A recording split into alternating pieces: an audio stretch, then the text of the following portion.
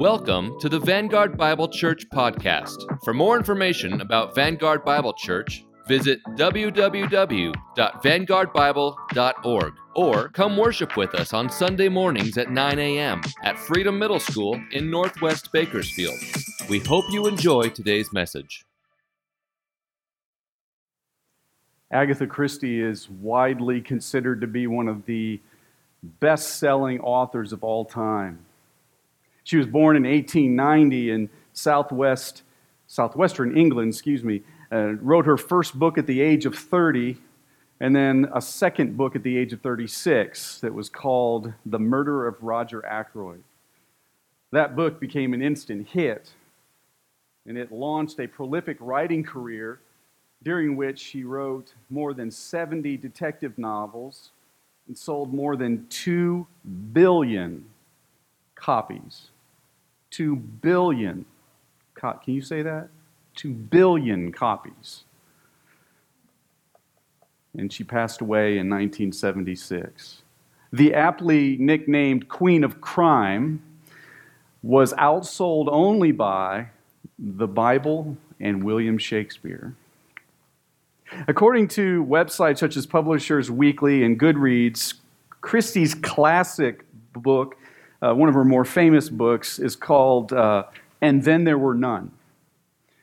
It's ranked by these sites that I mentioned and several others as one of the top-selling mystery novels of all time. This tome is about 10 strangers who are invited to a weekend getaway on a private island by an eccentric, unknown millionaire. All the guests have in common is an evil past that they're ashamed to reveal. One by one, each guest mysteriously is murdered over the course of the weekend, and as each stranger falls prey to this unknown killer on the island, their numbers decrease and the terror increases until there were none.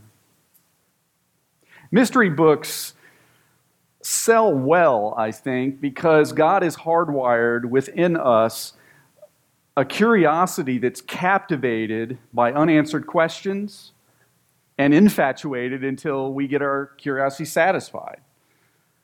Before Agatha Christie came along in the last century, there already was a best-selling author of all time. And today we're going to look at the mystery of the gospel he wrote in this book. Would you join me as we open up our Bibles together to Ephesians chapter 3? I want to encourage you to take out the sermon note insert in your worship folder. If you forgot your Bible, just raise your hand and one of our ushers will bring one to you. We're continuing our series in the book of Ephesians called Chosen. And you might remember that our theme verse for this series is Ephesians 1:4. I don't remember if I've explained this or how long it's been since I mentioned this, but I like to choose a theme verse or a key verse when preaching through a book of the Bible because it's a one way that I can hammer a nail over and over and over again throughout the series that ties all the messages together. If you haven't already done so, I'd encourage you to underline it in your Bible or highlight it on your Bible app. But let's read it out loud together, Ephesians 1:4. He chose us in Him before the foundation of the world that we should be holy and blameless before Him. Now, throughout this letter, the Apostle Paul will remind us, and he has been doing so directly and indirectly, that if Jesus Christ is your Lord and Savior, you were chosen for a purpose. The fact that God would choose us should humble us greatly, and the fact that He would now give an eternal purpose to us should excite us, because it means that our life went from being meaningless to meaningful. So what's our purpose? Well, simply put, it's to glorify God in everything that we do. And so for this reason, the apostle spends the first 3 chapters of Ephesians establishing our position in Christ, so that he can then explain in the last 3 chapters our purpose in life as we live for Christ. Therefore, and this is important, and I haven't said this yet in the series, and I want to make sure I connect this dot for you. Anyone who claims to know Christ as their Lord and Savior should no longer live for themselves, but rather for Christ. Your life is not your own anymore. That is the deal that God made with you when you said, I want forgiveness for my sins and eternal life. He said, fine, but I need your life, and I'll give you eternal life. You serve me now. And that's a good thing, by the way, because living for ourselves is what got us into trouble with God in the first place. Now, in chapter 3, verses 1 to 13, we'll be looking at today, the apostle explains how the mystery of the gospel has given him the opportunity to share the greatest story of all time. And thus, our big idea for today is this, the sermon in a sentence. It's a privilege to share the mystery of the gospel with unbelievers. It's a privilege to share the mystery of the gospel with unbelievers. Paul is going to show us why it is such a blessing to be able to share the greatest story ever told to a world that desperately needs to hear it. He's going to tell us why we should be excited as he is to share it, and how we should go about doing so. At the end of chapter 2, Paul explained how the gospel actually includes two reconciliations. First, Jesus' death, burial, and resurrection reconciled God and men, or made that possible. And then secondly, Paul explains at the end of chapter 2, if you were here last week, that Jesus' death, burial, and resurrection also reconciled Jews and Gentiles. Now, a Gentile is simply anyone born outside of a Jewish bloodline. In other words, after centuries of after centuries of the Jews waiting for a Messiah to come who would save them, God shocked the world by extending the opportunity to be saved by this Messiah to the outside world, not just to the Jews. And so, as we pick up our study in chapter 3, I'm going to read verses 1 through 6. Please follow along with me. Paul says, "For this reason, I, Paul, a prisoner of Christ Jesus on behalf of you Gentiles, assuming that you've heard of the stewardship of God's grace that was given to me for you, how the mystery was made known to me by revelation, as I have written briefly. When you read this, you can perceive my insight into the mystery of Christ, which was not made known to the sons of men in other generations, as it has now been revealed to his holy apostles and prophets by the Spirit. The mystery is that the Gentiles are fellow heirs, members of the same body, and partakers of the promise in Christ Jesus through the gospel." Here's the first point on your outline. The gospel is a centuries-old mystery revealed to the apostles. The gospel is a centuries-old mystery revealed to the apostles. Now, I realize that when we read this passage, it sounds like Paul is waxing eloquent in covering the entire Milky Way with his language here. And it's easy to read this passage and to go, what? And then to read it again and still find yourself going, what? What's he talking about? He's like way up in PhD department, and I'm down in middle school. I don't understand what he's talking about. So I'm going to do my best with the Lord's help to break this down and simplify it for you, and for me as well. Notice in verse 1, "For this reason." Some translations might say, "when I think of all this," but notice that in verse 1, he starts out the same way that he did in verse 14. "For this reason." Paul wrote this in order to connect what he spelled out in chapter 2, verses 11 to 22, to what he's going to talk about now. Thus he's saying, because Jesus reconciled Jews and Gentiles, now, and he's going to launch into a new train of thought here that is the result or the next logical step he wants to take. So he says in verse 2, the stewardship of God's grace that was given me for you. Now, the word for stewardship in this verse, it comes from a Greek word that refers to the management of a household or household affairs. Like a servant would oversee the household affairs for a wealthy landowner, for example. Some Bible translations render that word stewardship in the ESV in verse 2. Some render it administration, which is fine. Or God gave me a special responsibility.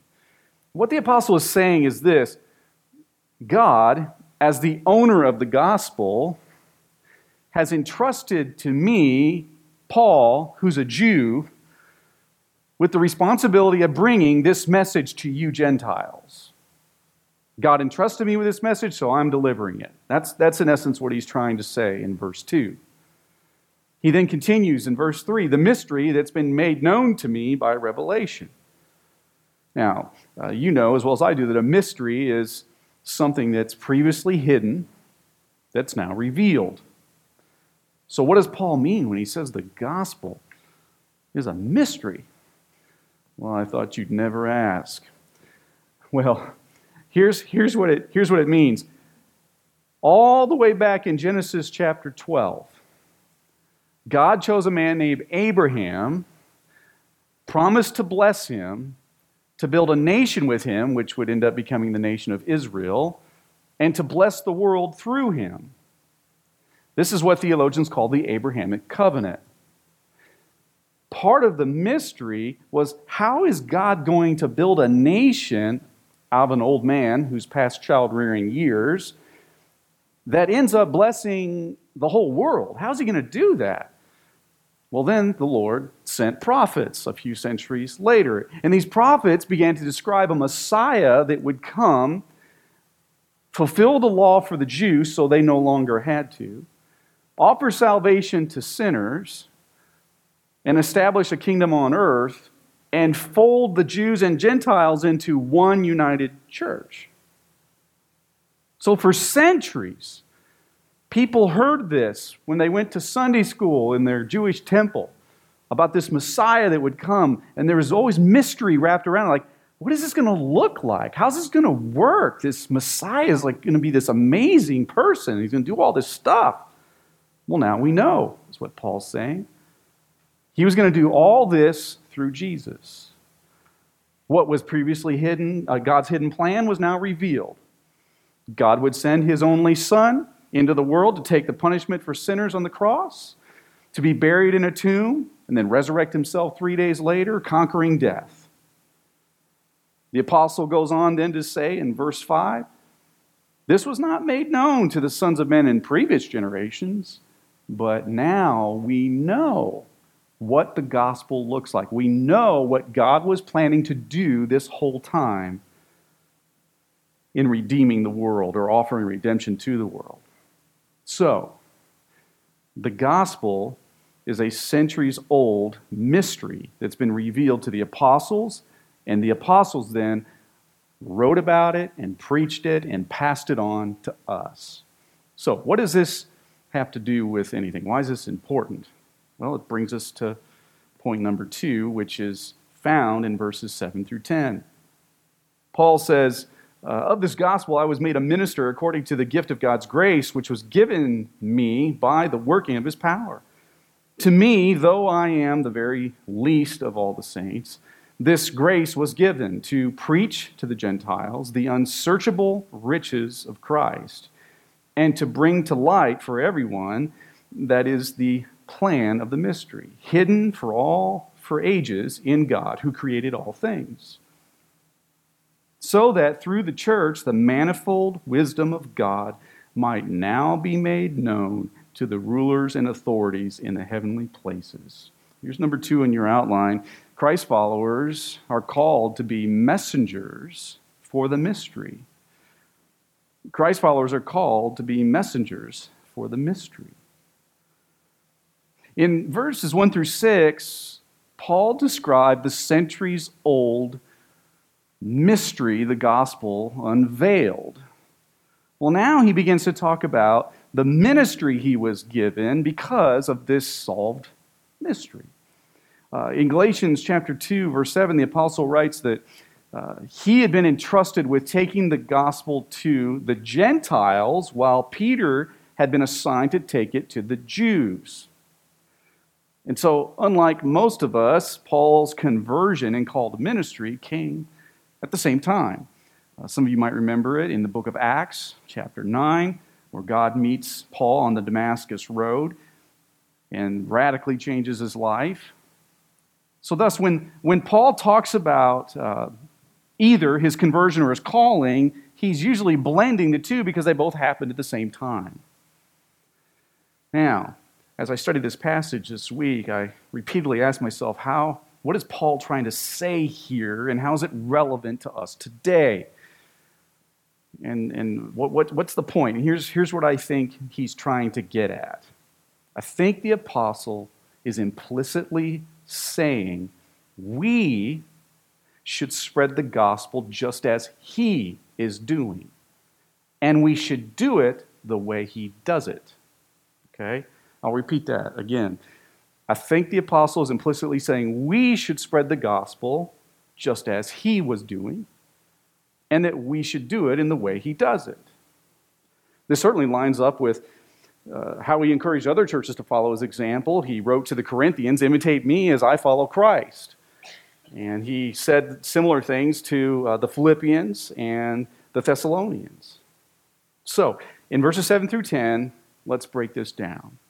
Based on Paul's example, how should we go about sharing the gospel? Well, here's letter A, with personal testimony. We should do it with our personal testimony. In verse 7, Paul says, according to the gift of God's grace, by the working of his power, the apostle seems to be referring to his conversion experience on the Damascus Road in Acts 9.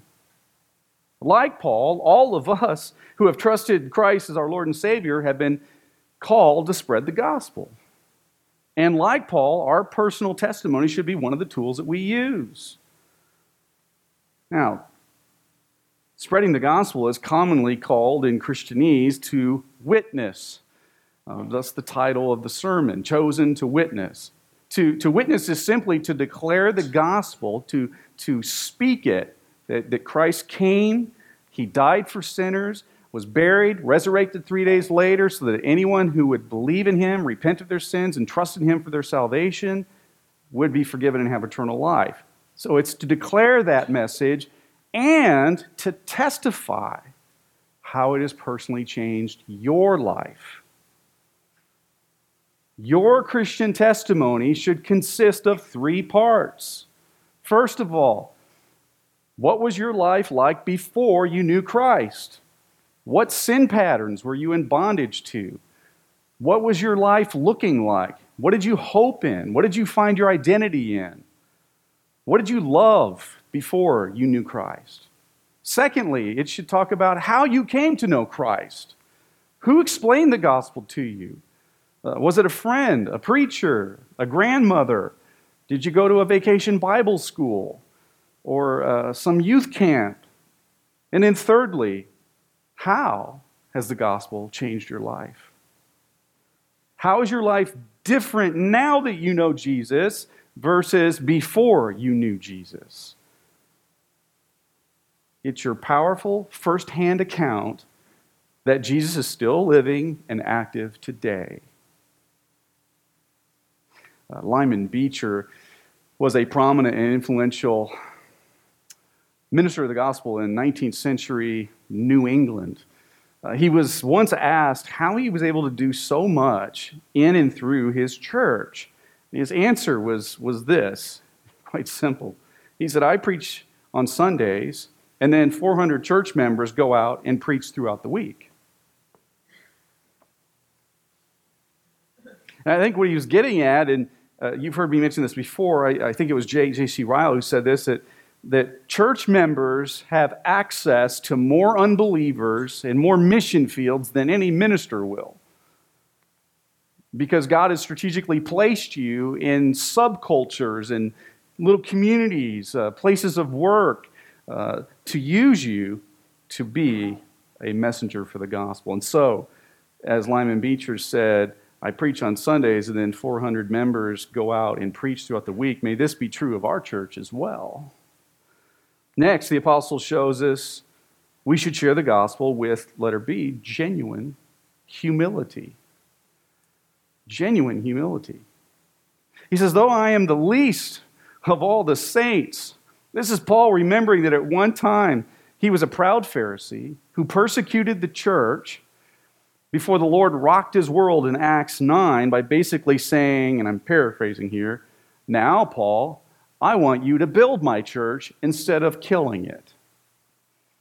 You're perfectly qualified. You are proof, Paul, that I choose the lowly things of the world that nobody expects to do great things through. And so when we talk to unbelievers about their need for Christ, it should be done with a spirit of one beggar telling another beggar where to find food. It should, just as Paul wrote in chapter 2, we should remember that at one time we were separated from Christ, having no hope, and we were without God in the world. And so witnessing to somebody, sharing the gospel with them, and sharing your personal testimony with them should never be done with a sense of arrogance or being argumentative or condemning the person and trying to prove them wrong. It should be done with such a sweet humility of, man, I was a mess, and then Jesus came into my life and saved me. And I just want to share that with you so you can experience the same thing I did.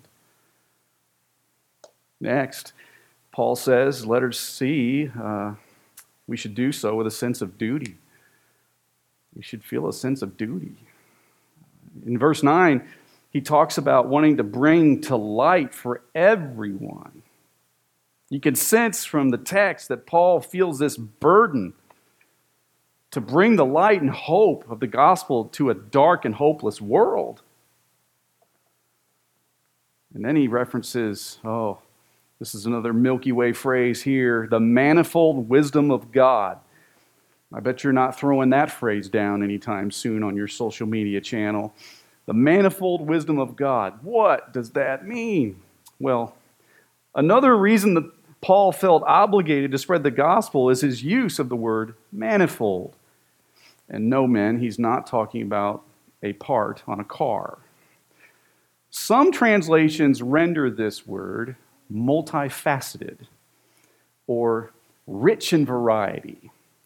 The word in the original text is an adjective used in Greek culture to describe, get this, the beauty of an embroidered pattern or a variety of colors that you would find in a bouquet of flowers. Manifold. The beauty of an embroidered pattern or a variety of colors like you would find a bouquet of flowers. What's he mean by that? Well, in this case, he's describing God's redemptive plan for the world from eternity past as this beautiful tapestry that he was painting throughout time that's now been revealed in the gospel when Jesus came and was born, grew up and died on the cross and then was buried and resurrected 3 days later. He's saying that the painting is now nearly complete and it's manifold, it's beautiful. We can see now what he was up to as he's been painting all these centuries. Just like you would watch an artist who was working on something, you weren't sure, what's this going to look like? Because all I see is some splotches of a couple different colors here. Paul's saying, now we know. And it's so beautiful, it's too good not to share that God loves sinners and wants a personal relationship with them. So it's a privilege to share the mystery of the gospel with unbelievers, to get to tell them about this wonderful, beautiful, redemptive plan the Lord has. One of the many reasons it's a privilege is that the gospel contains answers to questions the world is asking. For example, the gospel answers the question, why is there so much pain and suffering in the world? Haven't you heard that question thrown out? maybe heard it on TV in an interview. The gospel also answers questions like, how could God love me after all the bad things I've done? Or, where will I go after I die? So if Jesus Christ is your Lord and Savior, you've been chosen to be a messenger for Him, to bring answers to these questions. And the gospel contains them. Next, let's look at verses 11 to 13, where Paul continues, this was according to the eternal purpose that He has realized in Christ Jesus our Lord, in whom we have boldness and access with confidence through our faith in Him. So I ask you not to lose heart over what I am suffering for you, which is your glory. Here's number 3 in your outline. Jesus provides all the resources needed for witnessing. Jesus provides all the resources needed for witnessing.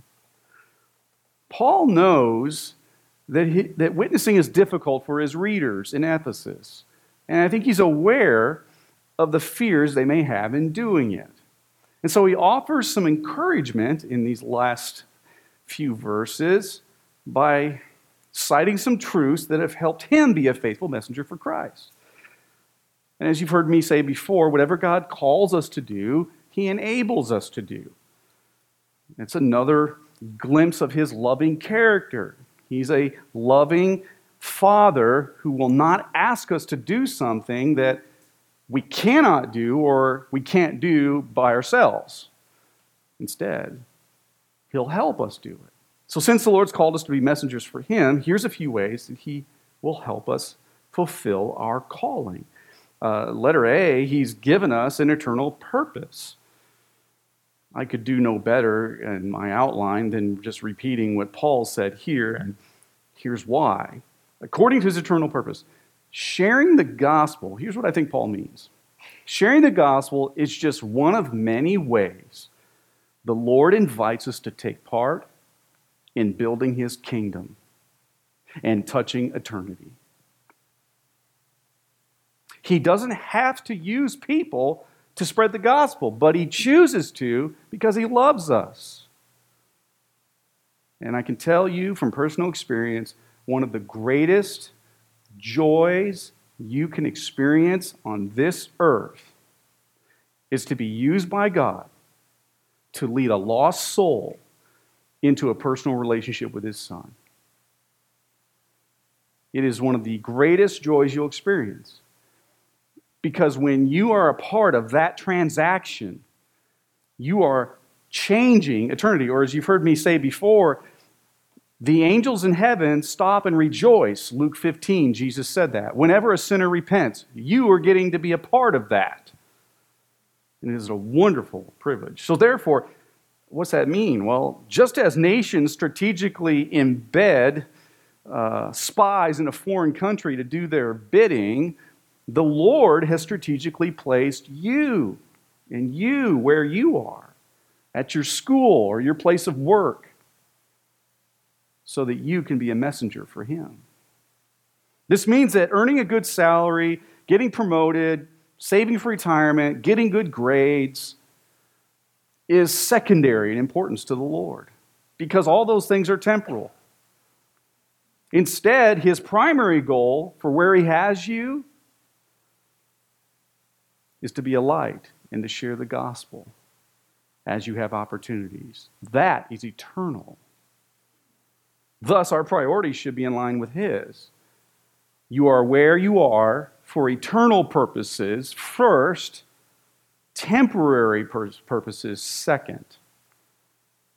The very fact that God would want to use us to make heaven more full and hell more empty should inspire us instead of intimidating us. So please hear me on that. Next, letter B, something else that Jesus gives us is a holy boldness. A holy boldness, not a worldly boldness. There's a misconception in our culture that to be bold means to be brash or offensive or abrasive, like some professional athlete talking trash. But that's actually not even close to what Paul means here. The Greek word actually, and it's used here and it's used in chapter 6, verse 19, towards the end of this letter. It literally means to speak clearly, frankly, or freely. A couple synonyms I would come up with, in the English language would be to speak with candor or matter-of-factly. The words mean, it's talking about communicating with someone without emotion, just matter-of-factly.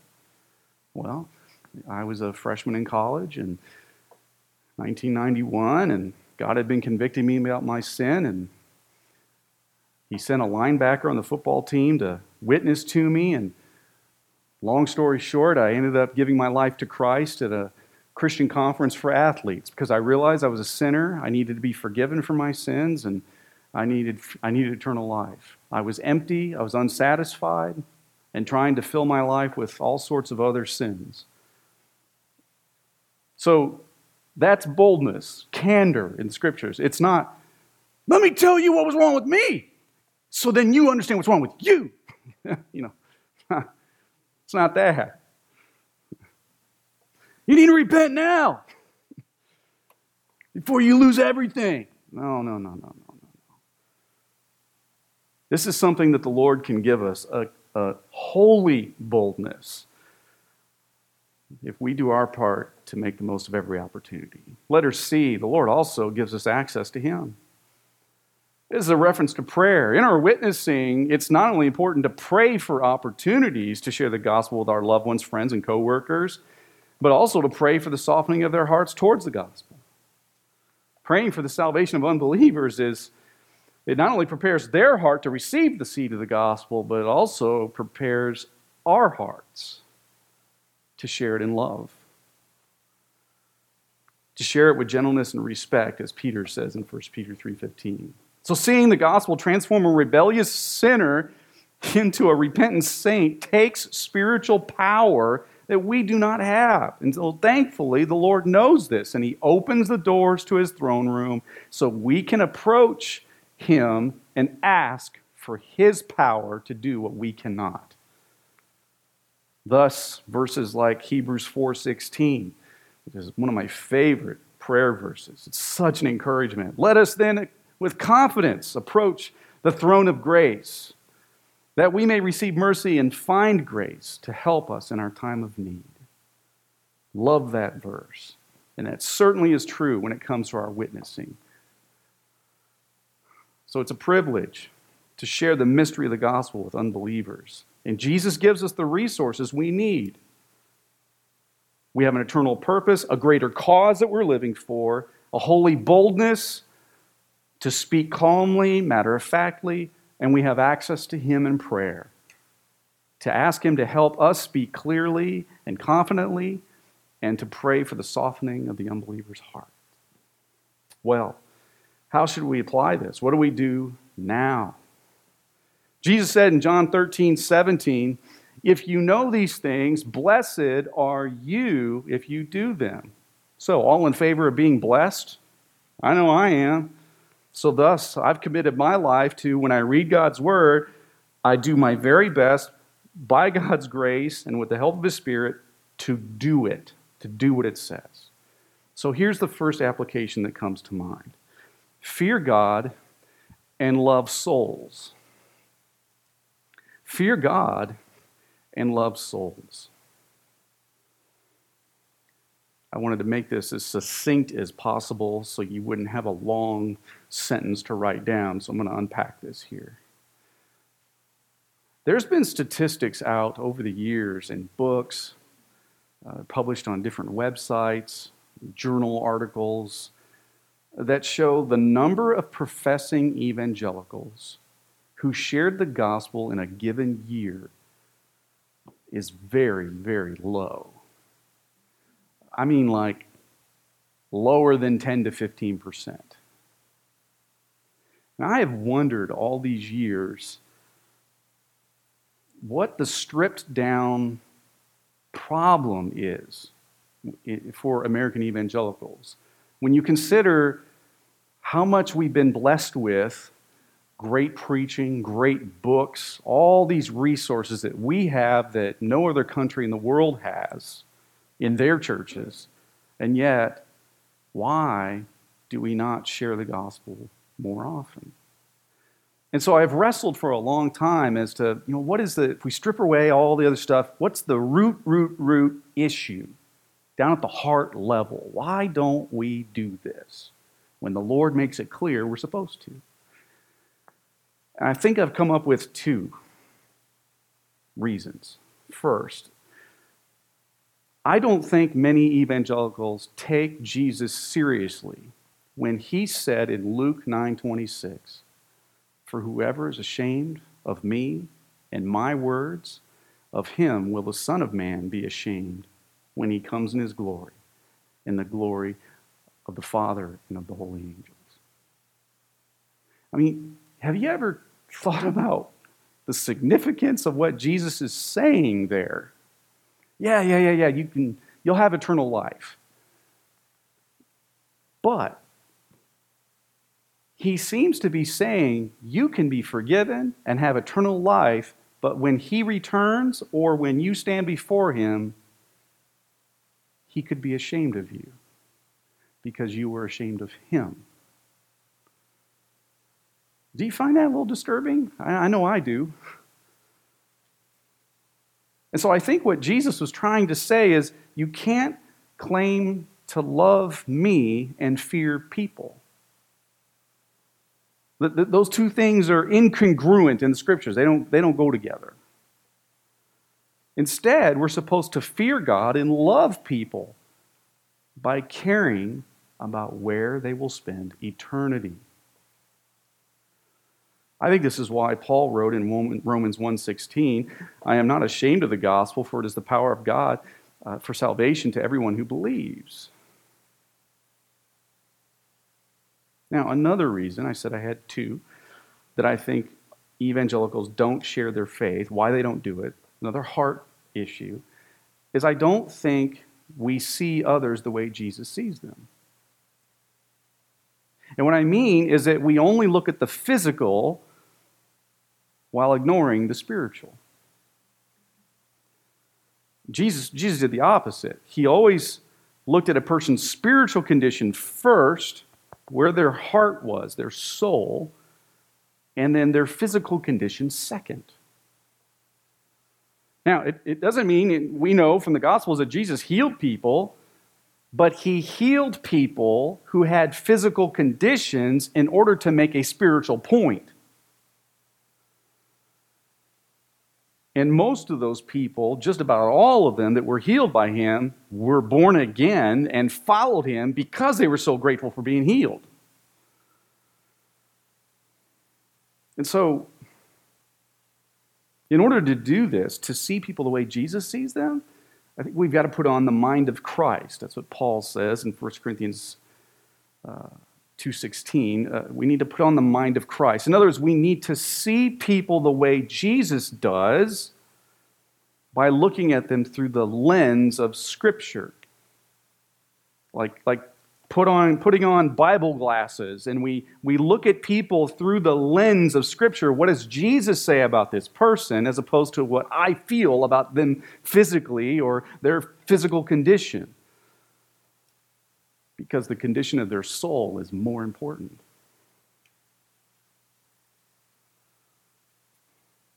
You see, when we start to really fear the Lord and to care for souls, then we'll start to pray for the salvation of unbelievers in our lives. And we'll ask the Lord to give us opportunities to share the gospel with them. And we won't be afraid to lose a relationship by bringing Jesus up because we care more about their soul than we do the relationship. So, fear God and love souls. Next, second application that comes to mind from this passage on witnessing is learn how to share the gospel and your personal testimony. Learn how to share the gospel and your personal testimony. There's a myth out there, I think, in American evangelicalism that learning how to share the gospel and your personal testimony is only something that Green Beret Special Forces Christians do. That's for like the elite, the best of the best. But, the rest of us mere mortals, our average Christians, we don't need to know how to do that. Well, it's a myth because it's not true in the Scriptures. Now, I think a few reasons that one big reason, we don't learn how to share the gospel or our personal testimony is that the adversary lies to us. He lies to us to keep us from sharing the gospel because he hates the gospel. He doesn't want people to hear it. He does not want heaven populated. Instead, he wants his kingdom and hell populated. And one way he wants to make that happen is, if I could stop the Christians from sharing the gospel, if I can get them to be ashamed and embarrassed and to fear losing friends and offending people, my kingdom's going to grow down in hell. So here's a few lies that he tells. Satan tells us that you need to know the entire Bible and have the answers to the world's hardest questions first. Or he says, if you mess up presenting the gospel to an unbeliever, it'll be your fault when they go to hell. Not true. Or he tells another lie like this: if they reject the gospel, they're actually rejecting you instead of Jesus. Or here's another common one: if you share your faith with someone, they'll never be your friend again. Also not true. Lies, lies, lies, lies, lies. All lies. But we believe them. Instead, we need to learn how to present the truth of the gospel in our personal testimony in less than 10 minutes. And it's not as hard as you might think it is. I've shared a simple gospel presentation before using the acrostic FAITH, faith. If you lost your copy of that, shoot me an email and I'll reply and I'll send you the PDF of that. It's a simple gospel presentation that you can get through in 5 minutes with somebody. There are other simple gospel presentations you can find online that you can carry in your purse or in your wallet in case you get an opportunity, or tracts that you can keep with you that also can be helpful so that you're ready if the Lord gives you an opportunity. You see, we have nothing to fear in witnessing because the Lord's already promised to help us. Isaiah 41, verse 13, one of my favorite verses I read when I'm discouraged. For I, the Lord your God, hold your right hand. I am the one who helps you. That's a good one worth memorizing. Well, back in 2006, Lloyd Goldston and his family lost their 1-year-old boxer named Boozer while moving from Tennessee to Alabama. Boozer was a gift for Goldston's 13-year-old stepdaughter, Megan, who picked the boxer out of a litter, dubbing him as the one for us. Well, when he disappeared, they searched and they searched for Boozer, but were unable to find him. Saddened by this loss, it was heartbreaking. The family finished their relocation to Alabama, and eventually they got more pets. But they saved some pictures of their beloved pup, who they had only had for a few months. 9 years later, in 2015, another family turned their dog over to the Foothills Animal Shelter in Golden, Colorado, because they could no longer take care of it. Apparently, they'd adopted the dog from a boxer rescue group in Tennessee years earlier. The Colorado shelter said the Tennessee rescue group should have checked for a microchip, but they scanned the dog anyway just to be sure. And they found Boozer was registered to the Goldson family, now living in Alabama. The microchip scan led to an email discussion between Goldson and the Colorado shelter workers. And after exchange of photos to verify the dog's identity, they realized they were looking at the same dog. Elated by this, by this surprising news, the Goldstons jumped into their SUV, Lloyd grabbed his 2 children, Megan and Will, and they drove 18 hours from Alabama to Golden, Colorado to go pick up their dog and experience a joyous reunion. There's an actual picture when they got him back. You see the family there in front, and then behind them are the shelter workers. A spokeswoman for the shelter told a local news station, quote, "To say it was emotional would be an understatement. Boozer is naturally a friendly dog, but about 15 seconds went by and you could tell it really hit him.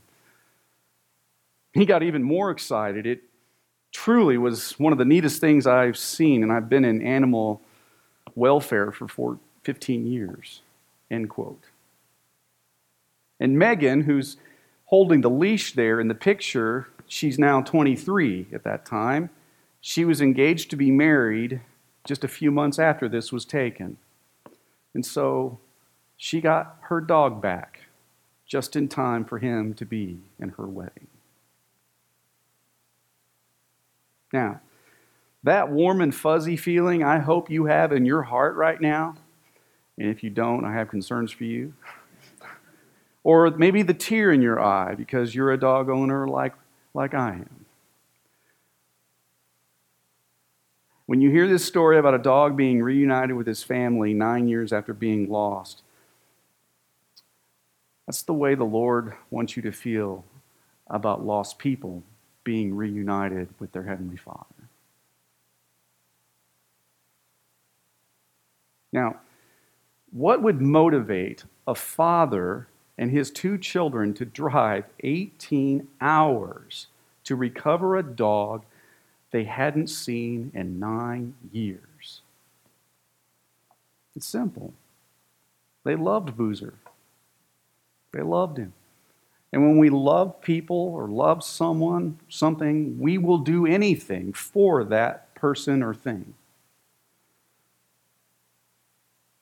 So this leads to another question. If a family was willing to drive that far to recover their lost dog, how much more should we be willing to share the gospel with lost souls?